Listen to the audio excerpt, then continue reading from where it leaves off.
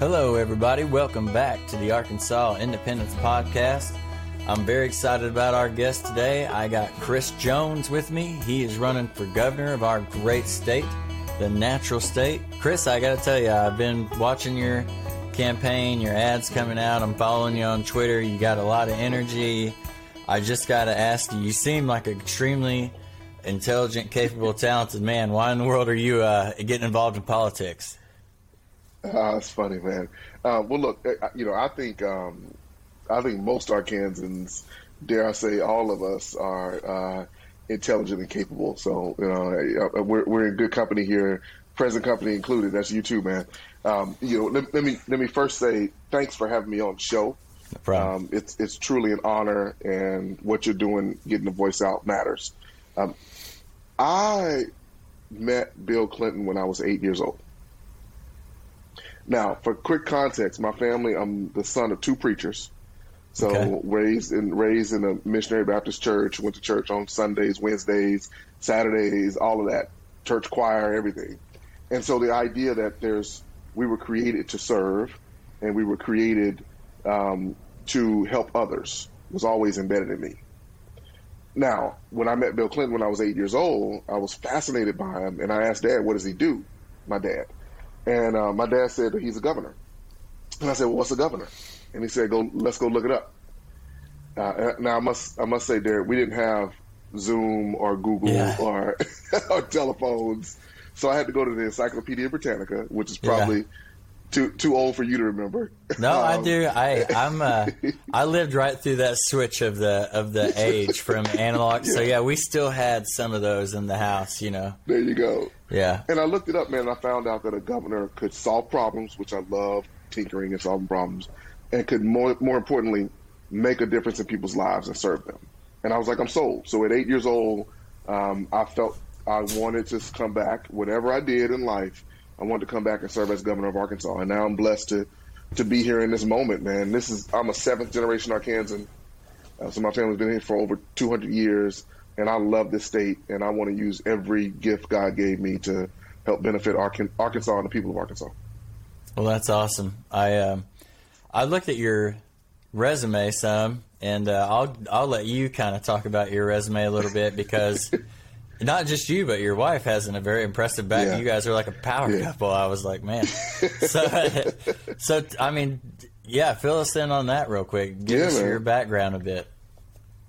Well, like I said, I always loved science, and I grew up riding dirt bikes, eating honeysuckle, and fighting grasshoppers. But being out in the natural state allowed me to just explore. So this idea of exploration was always embedded in me, and I really had a passion for space. I was in the third grade when the Challenger blew up, but that year we learned about space and we learned about science. So I had a passion for that, and I followed that, and I got a physics and math degree undergrad.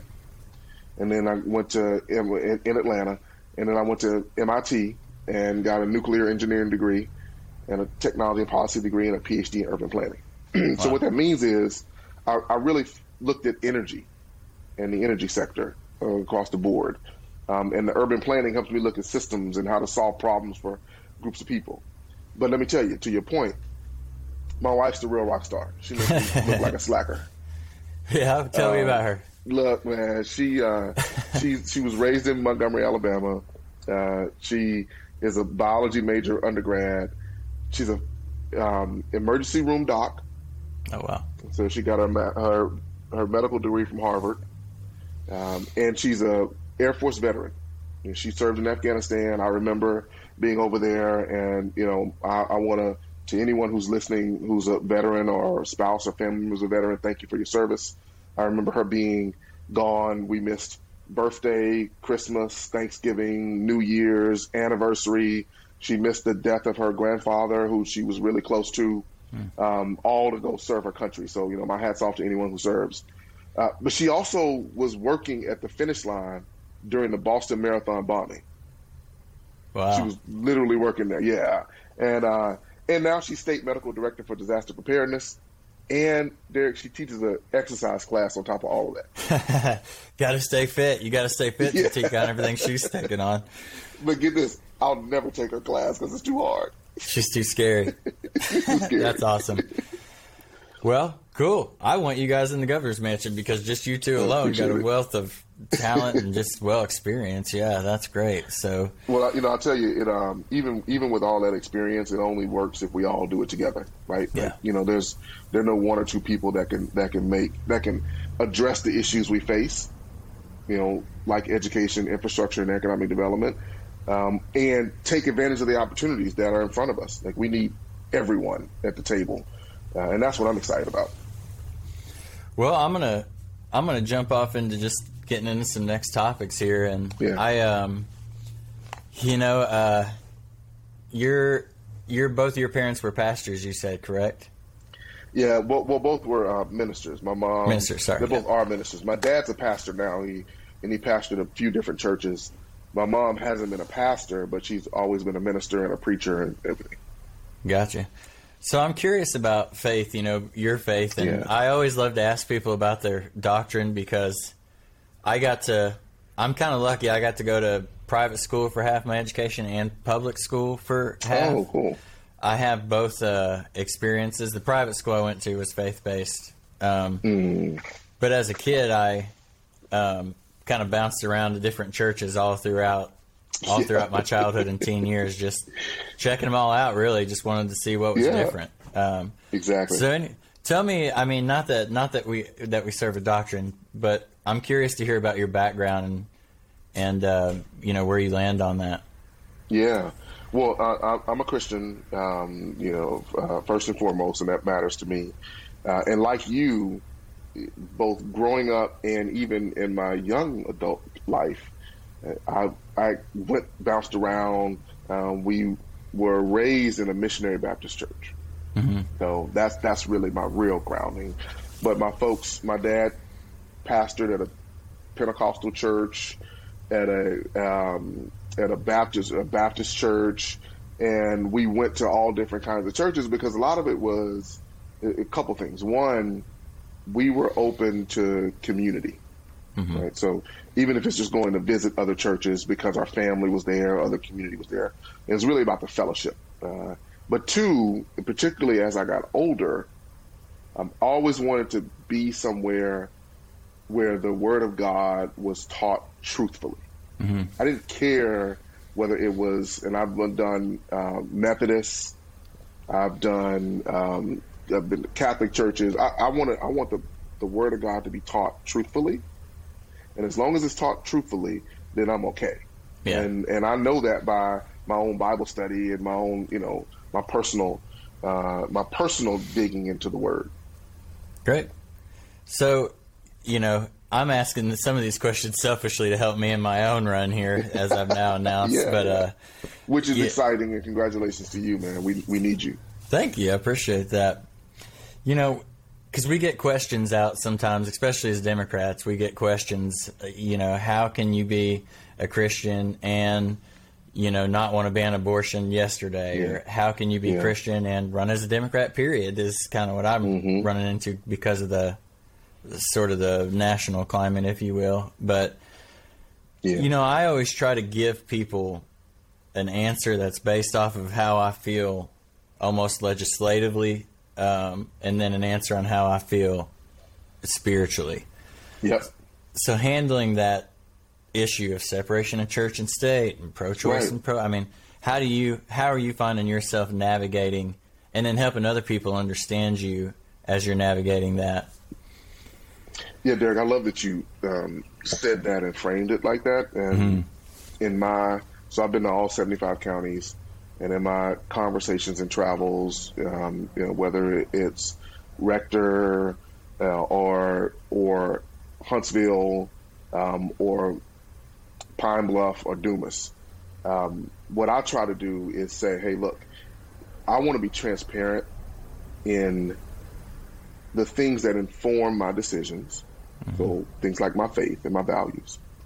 I want to be transparent in my personal beliefs, just like you said.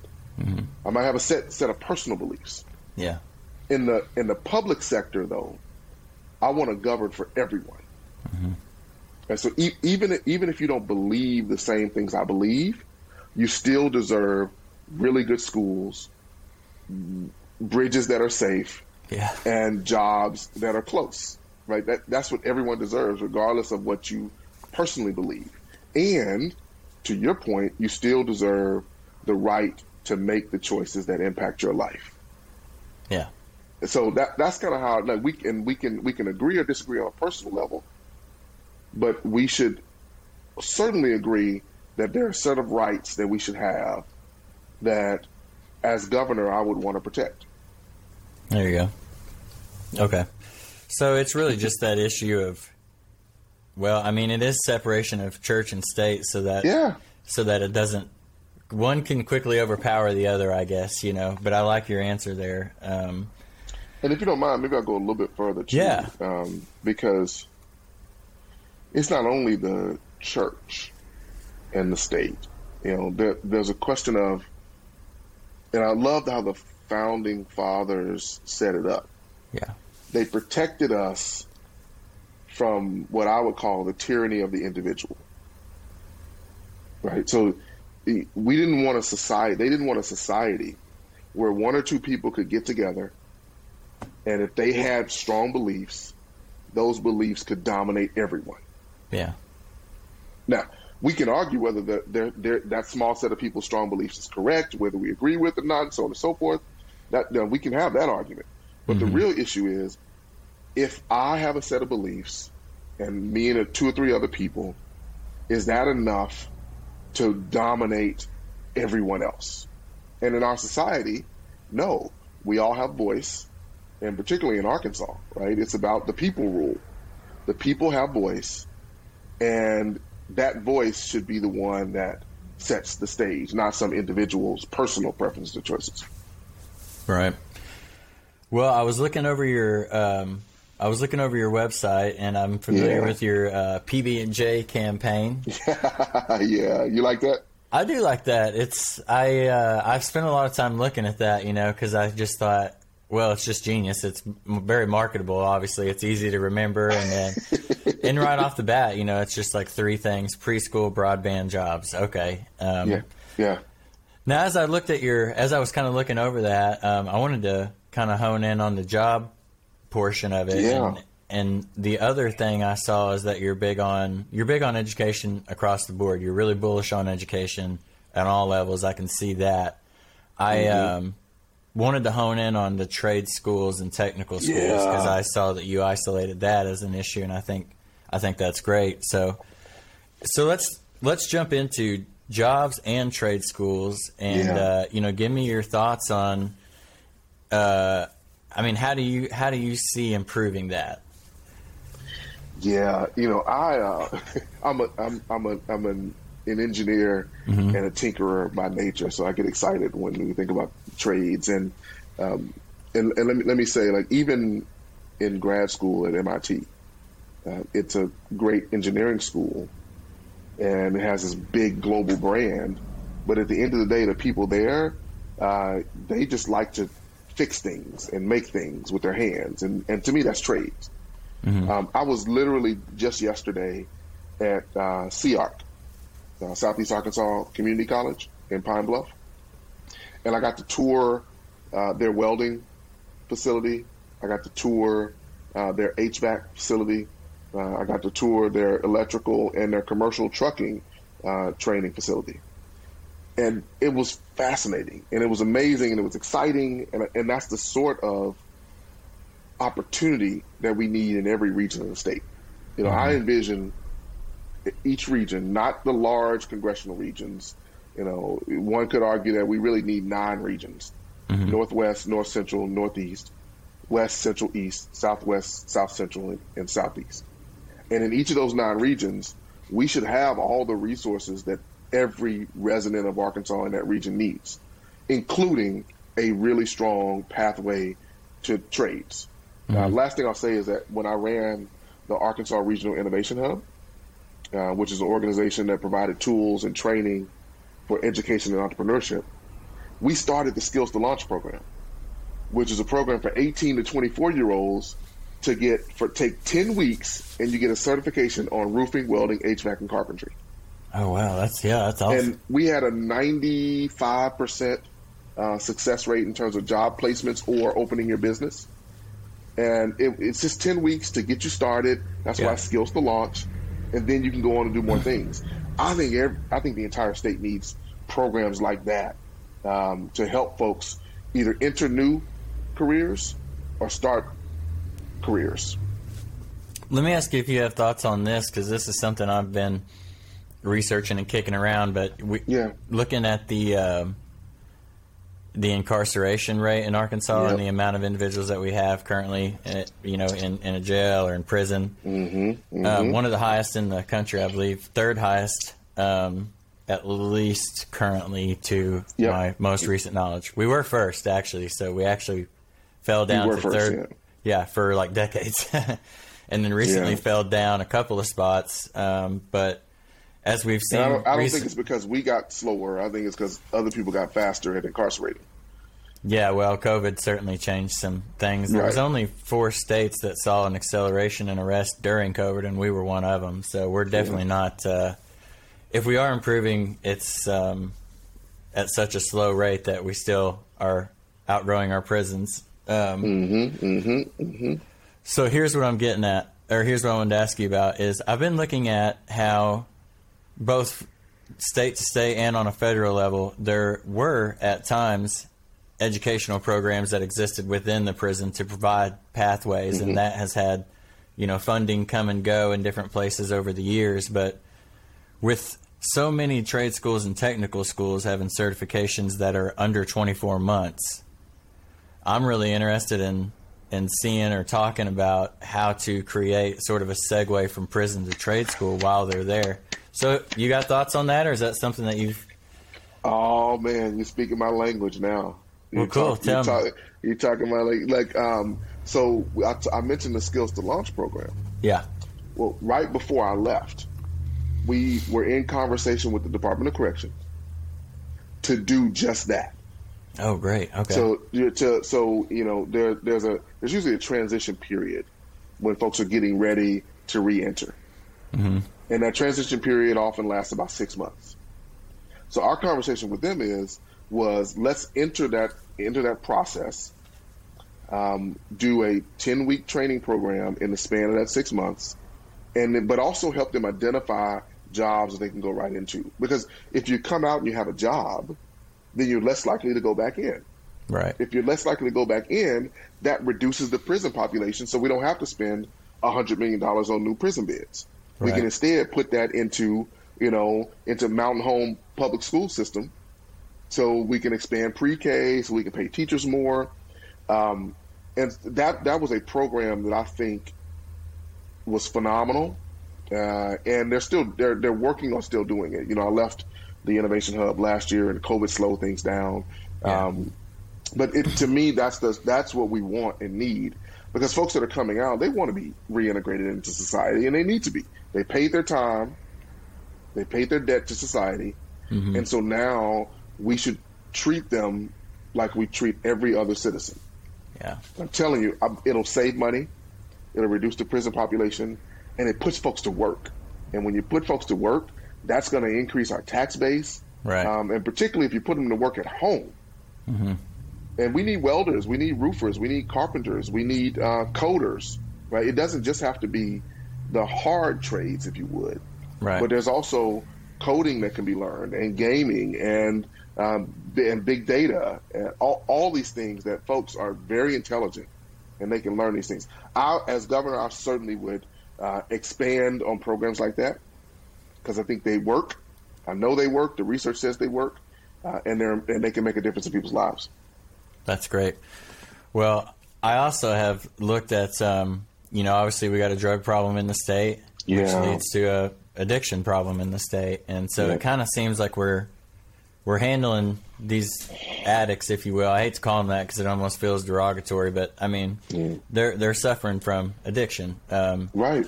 I lost my mother to addiction, and I've had other family members that have. Yeah, some people overcome it and some don't, and I've had family members actually on both sides of that. But it kind of seems like we handle addicts the same way that we do low-level prisoners, if you will. It's just at the moment, it's kind of a cold floor to detox on if your insurance is good enough, and then you're just kind of turned loose. I mean, there are some exceptions where you can be court ordered to certain things, but the availability and the opportunity for that is so low. And when you go to those facilities, you know, they're not always the best cared for, funded themselves, which is not their fault. You know, it's just part of the system. But anyway, but it doesn't help. It doesn't help the individual. It doesn't help. And when you look at the amount of people that are suffering from addiction, if you could take 50%, if you could take, if you could take 25% and get those people back into the workforce. Oh, man. Wow. So, and look, you don't only get them back into the workforce, but you get them back into the family. Yeah, right. So if we work to help, if we were better at addressing addiction, and part of it, I believe, is treating each other as neighbors. Mm-hmm. You know, we treat our incarcerated citizens, we treat citizens that are suffering from drug addiction as if they're some other person or other thing to be hidden in a closet. Let's not talk about that. Let's not pay. You know, we forget about them. We put them away, out of sight. But if we treated them as neighbors, and we address the underlying and core issue that they're struggling with, then again, to your point, not only can they get back in the workforce, but they can get back in the family. And when they get back in the family, that strengthens the family unit. And to me, that's the stabilization we need throughout the state. So I'm 100% on board with that with you. So the big argument there is, you know, between, and I hate talking about party politics too much, but just for the sake of conversation, you know, and we could go talk to, you know, people across the aisle, and they want the same outcomes. It's just more often than not, they want the same outcomes. It's just a matter of systems and processes and procedure, and most importantly, where's the money going to come from? Right. And so on their side, you know, they want to rely on private business to fund all these things, and it kind of makes me feel like, well, we just got to wait until the Waltons take pity on us and want to, you know, help us grow by building mountain bikes here, or, you know, we get a bunch of, our hospital is a nonprofit hospital here, and it is phenomenal, the amount of boards, what they're able to do, you know, but I just can't help but look at, and this is why I guess I'm running as a Democrat, and I guess you are too, because when you look at those studies and those numbers, when you put, we can even call them micro investments in the grand scheme of things, but when you put those investments into the prison cells, into the addicts, and then, like you said, get that back in the tax base, you know, it's just like flipping real estate at that point. Why would you? It is. Yeah, it is. I think I'm talking for you. I'm not trying to. No. This is good, man. Even to take a step further, you know, PB&J is our agenda, and so you think about preschool. For every $1 invested in pre-K, you get about $8 back in economic activity. For every $1 invested, you get $8. So why wouldn't you invest? Yeah. And you save money, because if you go to pre-K, you're less likely to go to prison. And the same is true if you actually treat drug addiction. Then you don't need. And I'm gonna give you another quick example in a second. Yeah. If you treat drug addiction, you don't then need to pay for the emergency room visits that they make. Mm-hmm. You don't then need to pay for them being institutionalized. You don't then need to pay for them being in prison, for being picked up on the street in the middle of the night. So these are all things that we save money on in the short and the long run. And in fact, you know, if you follow the trends in the second half of the month, like the last 10 days of the month, when folks run out of money that they have, that are typically receiving assistance, and they can't stay in the hotel room because folks are generally paying for nightly rates at the hotel, they end up in the emergency room. And my wife's an ER doc, and they end up in the emergency room at a hospital, and they try to stay, and that costs money, as opposed to backing up and saying, well, we know this is a recurring problem, so why don't we work with certain populations and work with hotels, build tiny homes, and create spaces where folks can come and receive the services that they need and then they can become healthy, functional members of society. Let's do that. The private sector certainly has a role. Yes, of course. The government has a role also. Mm-hmm. And the nonprofit sector has a role. And for far too long, we've assumed that we can do this without the government. Yeah. Right? That's the argument. The argument is we don't need the government to do anything. Right. Well, no, we don't need the government to do everything. But we do need the government to do some things. The private sector should not be doing these sort of long-term investments that we're talking about. Yeah. The private sector should not be doing that. We should work together with them, though. So anyway, let me get off my soapbox.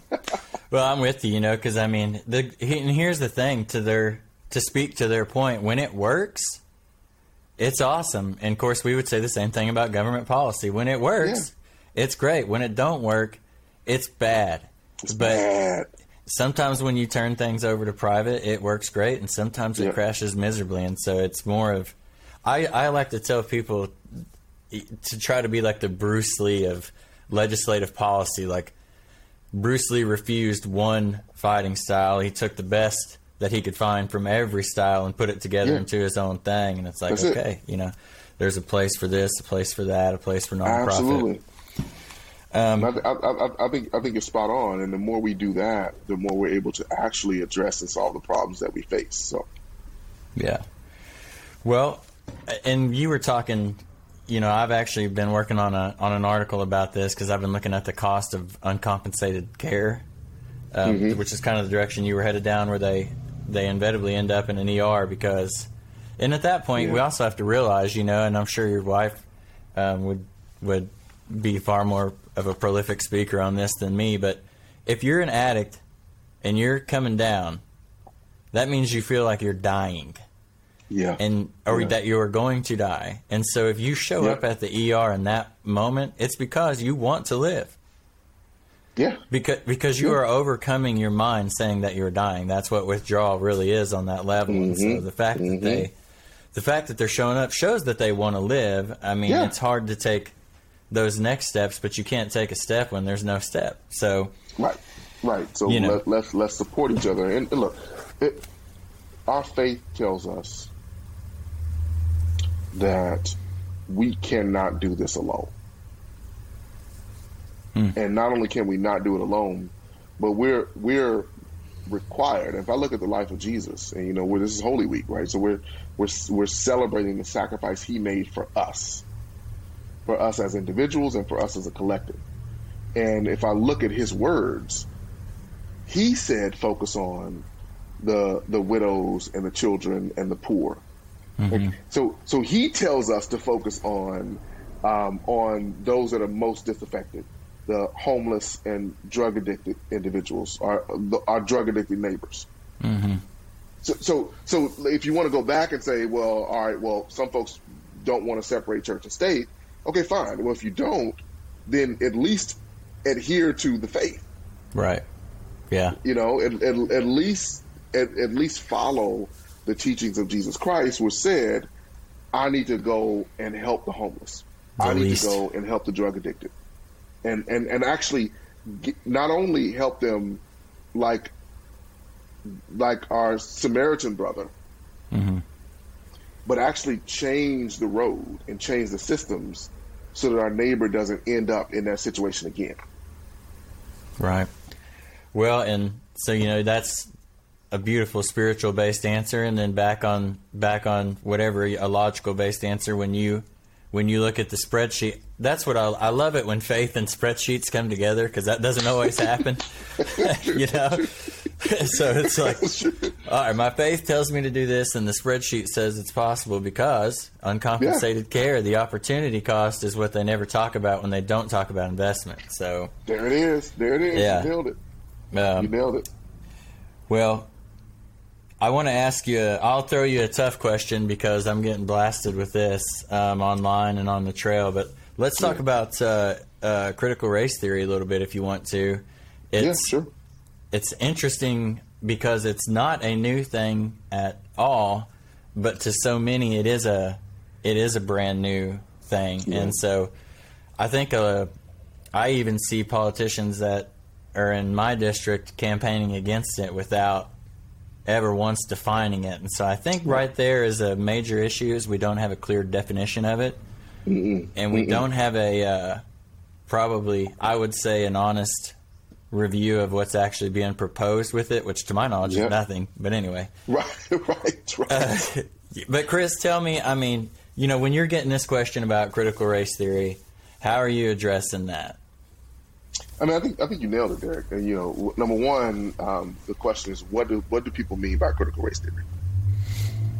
And having folks kind of define it, because if they define it in a way, and they truly define something that's as scary as some of our politicians want to have us believe, then I'm against it too. Yeah. Right. Like. Right. But when you define what it is, and then where is it actually being implemented, and those are the first two questions. But you know, here's the deal. My mom's a lifelong educator. I taught high school for a year, and in that year, that was the hardest year of my life, and the most rewarding year of my life, because just trying to keep up with the curriculum was hard enough in school, and I know educators are working and struggling, trying to meet the needs of the students that are in front of them. And I say we have to trust our parents, our families, and our educators. And together, at the local level, they're making decisions about what's best for the students.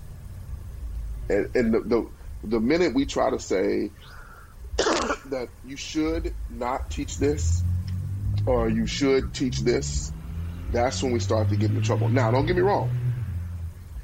All kids should learn coding.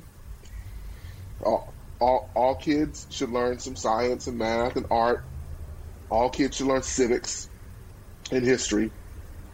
How you play that out on a school by school basis, you know, how, for example, your school, you said you talked about going to private school and public school. How those individual schools play it out should be dependent upon the students that they have in front of them. It should always be based in fact and truth. And so that's my argument, that, you know, do we disagree that we should teach truth and fact? If the answer is that we agree that we should teach truth and fact, then why don't we empower local communities and local families and local teachers to certainly teach what they know is important. So let me ask you this then. Yeah, as far as making decisions based on curriculum and in this regards, number one, fact, right? Yeah. Past that though, are you saying do you advocate for local control? Because I hear you saying local teacher, local. I mean, you're saying it's a decision best made by the school board, you know, through that process. I'm a firm believer, and there is some tension here, right? Because you need to, and that tension is embedded in our country. The tension between the states and the federal. Mm-hmm. That's a tension that we have to be comfortable with, that tension. And there's a line that you have to dance. But I'm a firm believer in that the people closest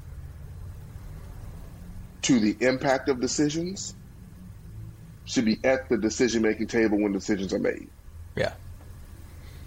Period. And far too often, Mountain Home doesn't have a representative in Little Rock. Mm-hmm. A real representative speaking for them. You know, Lake Village doesn't have a representative in Little Rock when the decisions are made. Now they have an elected official, but when the decisions are made, is that voice really being brought forth? So the more we can say, all right, you're going to be impacted by this decision. You need to be at the table when decisions are made in some way. The better we are. Again, let me be clear though. There are overarching values that we have to maintain, like things like fairness, like treating like we're all created equally, and we all we all should have all the rights. We shouldn't have some people with some rights and some people with other rights. Those things we have to make sure are fair. Yeah. If that's the case, then we can also have decisions made at the local level. So I do believe in that. Does it concern you to see other states out there making legislation to ban CRT? Yes. Because it's not local control at that point, I guess. So, it's not. And really, look, we're facing climate change, climate chaos, and we're missing opportunities to solve problems that we face now. We have bridges that are collapsing. We have the threat of wars. One of the reasons it concerns me that states are passing legislation like that is because there are actual real problems that people face. Like a woman died yesterday because a tree fell on her house from the tornado. Mm-hmm. We have 1 in 4 kids go to bed hungry in Arkansas. Yeah. So until we address 1 in 4 kids going to bed hungry, why are we spending energy and effort on what is taught in the classroom until we can? And here's another thing I'll say. In my hometown of Pine Bluff, 90% of the kids, so almost an entire football team, 9 out of 11 on the football team cannot read at grade level. Wow. And across the state, it's about 6 and 10 kids can't read at grade level. Some places it may be lower, like 3 and 10. So here's my thing. If you can't read at grade level and you're a 5th grader and the teacher asks you to read something, what are you going to do? You're going to act out because you don't want to be embarrassed. When you act out, you're going to get sent to the principal's office. And then you keep acting out, you're going to get sent to juvenile detention. That's what's filling up our schools. So how about we focus on making sure every child in Arkansas can read by 3rd grade? Mm-hmm. Let's do that. And once we get every child reading at grade level and reading by 3rd grade, then you can have the argument about CRT and the like. But we're not even reading at grade level. So that's interesting. I've never thought about it that way. But how are you going to teach a 3rd grader CRT when they can't read in 5th grade? Thank you. So, okay. Let me bring our faith and our science together again. The way we solve problems and do better experiments and do better research is about understanding what research has come before, understanding what has worked in the past, what hasn't worked in the past. Einstein was able to develop the things he was able to develop because he studied and he looked back and he thought and he understood history. The same with our Christianity. What we're told in the Bible is to study to show thyself approved. A workman who can rightly divide the word of truth. So I can't rightly divide the word of truth if I'm not studying. Mm-hmm. And that same thing applies to history. Like we have to rightly divide the true history in order to be able to stand firm and then speak to what should be in this world.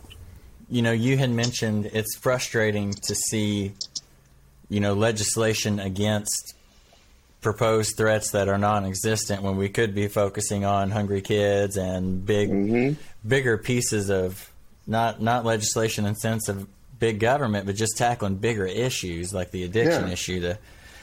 And Chris, I'm going to pick on Democrats for a second, but one of the reasons that I have gotten involved is because I think on a national level, both sides have fallen to pandering, if you will, to trying to get these little political points for small pieces of legislation.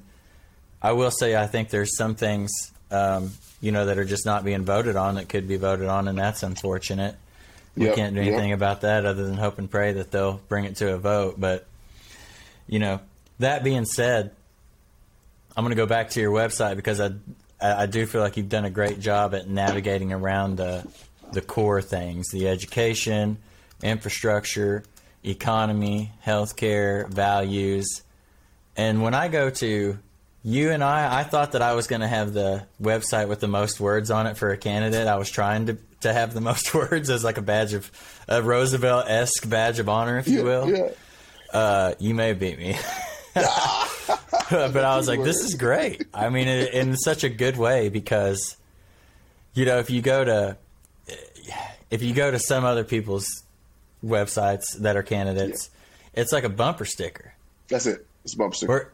That's it. So that's great because you provide a lot of different things, which leads to a lot of different questions, which leads to a lot of different conversations, which is what we want. Mm-hmm. But on your promises page, those headers: education, infrastructure, economy, healthcare, and values. Because I want to know, going into the final rounds of your campaign, when we get there, what is the most important thing for you? If you have one issue, that's kind of like the thing that's most dear to your heart, where do you find that being? I'm going to try to answer it from a couple different perspectives. Right. Because it's hard to answer that. I would, clearly PB&J is the thing, right? But if there was only one thing I could do as governor, it would be to create inclusive tables where folks' voice is heard and valued. Because I think when you do that, we have the intelligence and the innovativeness and the creativity to solve the problems. The issue is that we aren't coming to the table together in a neighborly and inclusive fashion, and we don't have the structure to kind of battle out the ideas without battling out the individual. And I want to create tables where we battle the ideas, not the individual. Yeah. If I could do that, then to me that would be success, because we can solve the problems together, whatever we decide are the most important problems to be solved. Right now, we have a small group of people that are making decisions for everyone else. Mm-hmm. And occasionally they bring, one or more of us in and they say, hey, we want to hear from you, but do you really want to hear from me? Are you really listening to the folks in Baxter County? Well, it's kind of hard for you to listen if you hadn't been up there.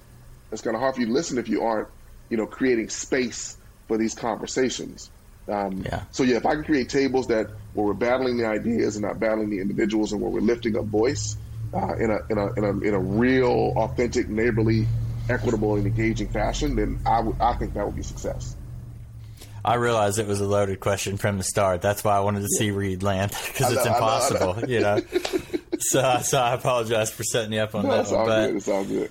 Well, and when you're going as multifaceted as you're going, you can't do one thing. Like, it all has to kind of click together. You need several different things to line up in order for the whole plan to work. So, was putting you on the spot there more for fun, but I did like your answer, because that's kind of how I feel, in the sense of until you can get people together, then the conversation doesn't happen. So it's kind of step one, It doesn't happen. So everything, it doesn't happen. And we're gonna have to make sure I get a time back on your show. Because this is great. I'm loving it. Well, let's take over the primary and get that out of the way, and then we'll get you back after that. There you go. So that we can see what's next. But yeah. Well, I mean, there's a never-ending things we could talk about. I've already had you here for 45 minutes. I know you probably got a busy day, but next time, I'd like to get back on though. Yeah, next time, things I didn't get to, I'd like to talk about the voters' rights stuff, and I got some people that are complaining about the signature verification, things like that. Signature, not being able to bring your kids into the voting booth. Yeah. Which is crazy. So is because I've always. Sorry, are those things being implemented in Arkansas already? Like, is that already a? Well, okay, that's it's supposed to be implemented now. My understanding is that it'll be for the generals, not the primary. No, that's even worse. But yeah, right. That's the problem with the signature thing. So I'll give you before I let you go, we could just hang on this for a second. But my mom was a hippie, and she gave me 4 names. And it's Kyle, Derek, Douglas, Huber. It's ridiculous. And I have been called Derek from the day I was 12 years old, because I went to that's when I switched to public school when I was 12. Yeah. first class I went to, there was 3 kids named Kyle, and I've been Derek ever since. And, there you go. So I mess up stuff all the time. I sign it Kyle, I sign it Derek, I sign it Kyle Derek. And so now I'm like, man, I don't want my vote to get thrown out over a signature thing whenever they have my ID like that. I could have lived with that, you know. But man, we're just it's going too far. It's restrictive, man, and it's for a reason. You know, like you said, we can dig into it more deeply, but it is for a reason, and that's what we have to address, man. Right. Well, Chris, I'm going to close out here. I do want to give people an opportunity to learn more about you on their own. Your website, chrisforgovernor.com, I know is a great start. Yeah. Do you have any other places you'd like to point people to? Yeah, social media. All of it's Jones for AR. Jones, FORAR. And, you know, we try to be engaging on social media. I try to respond to people who ask questions and whatnot. Can't always keep up with it, but try to do our best. So please interact with us at the website or on social media. Great. If you go to Chris's website, I'm noticing at the bottom they got quick links off to everything. Yeah. Twitter, YouTube, Instagram, Facebook, LinkedIn, Medium.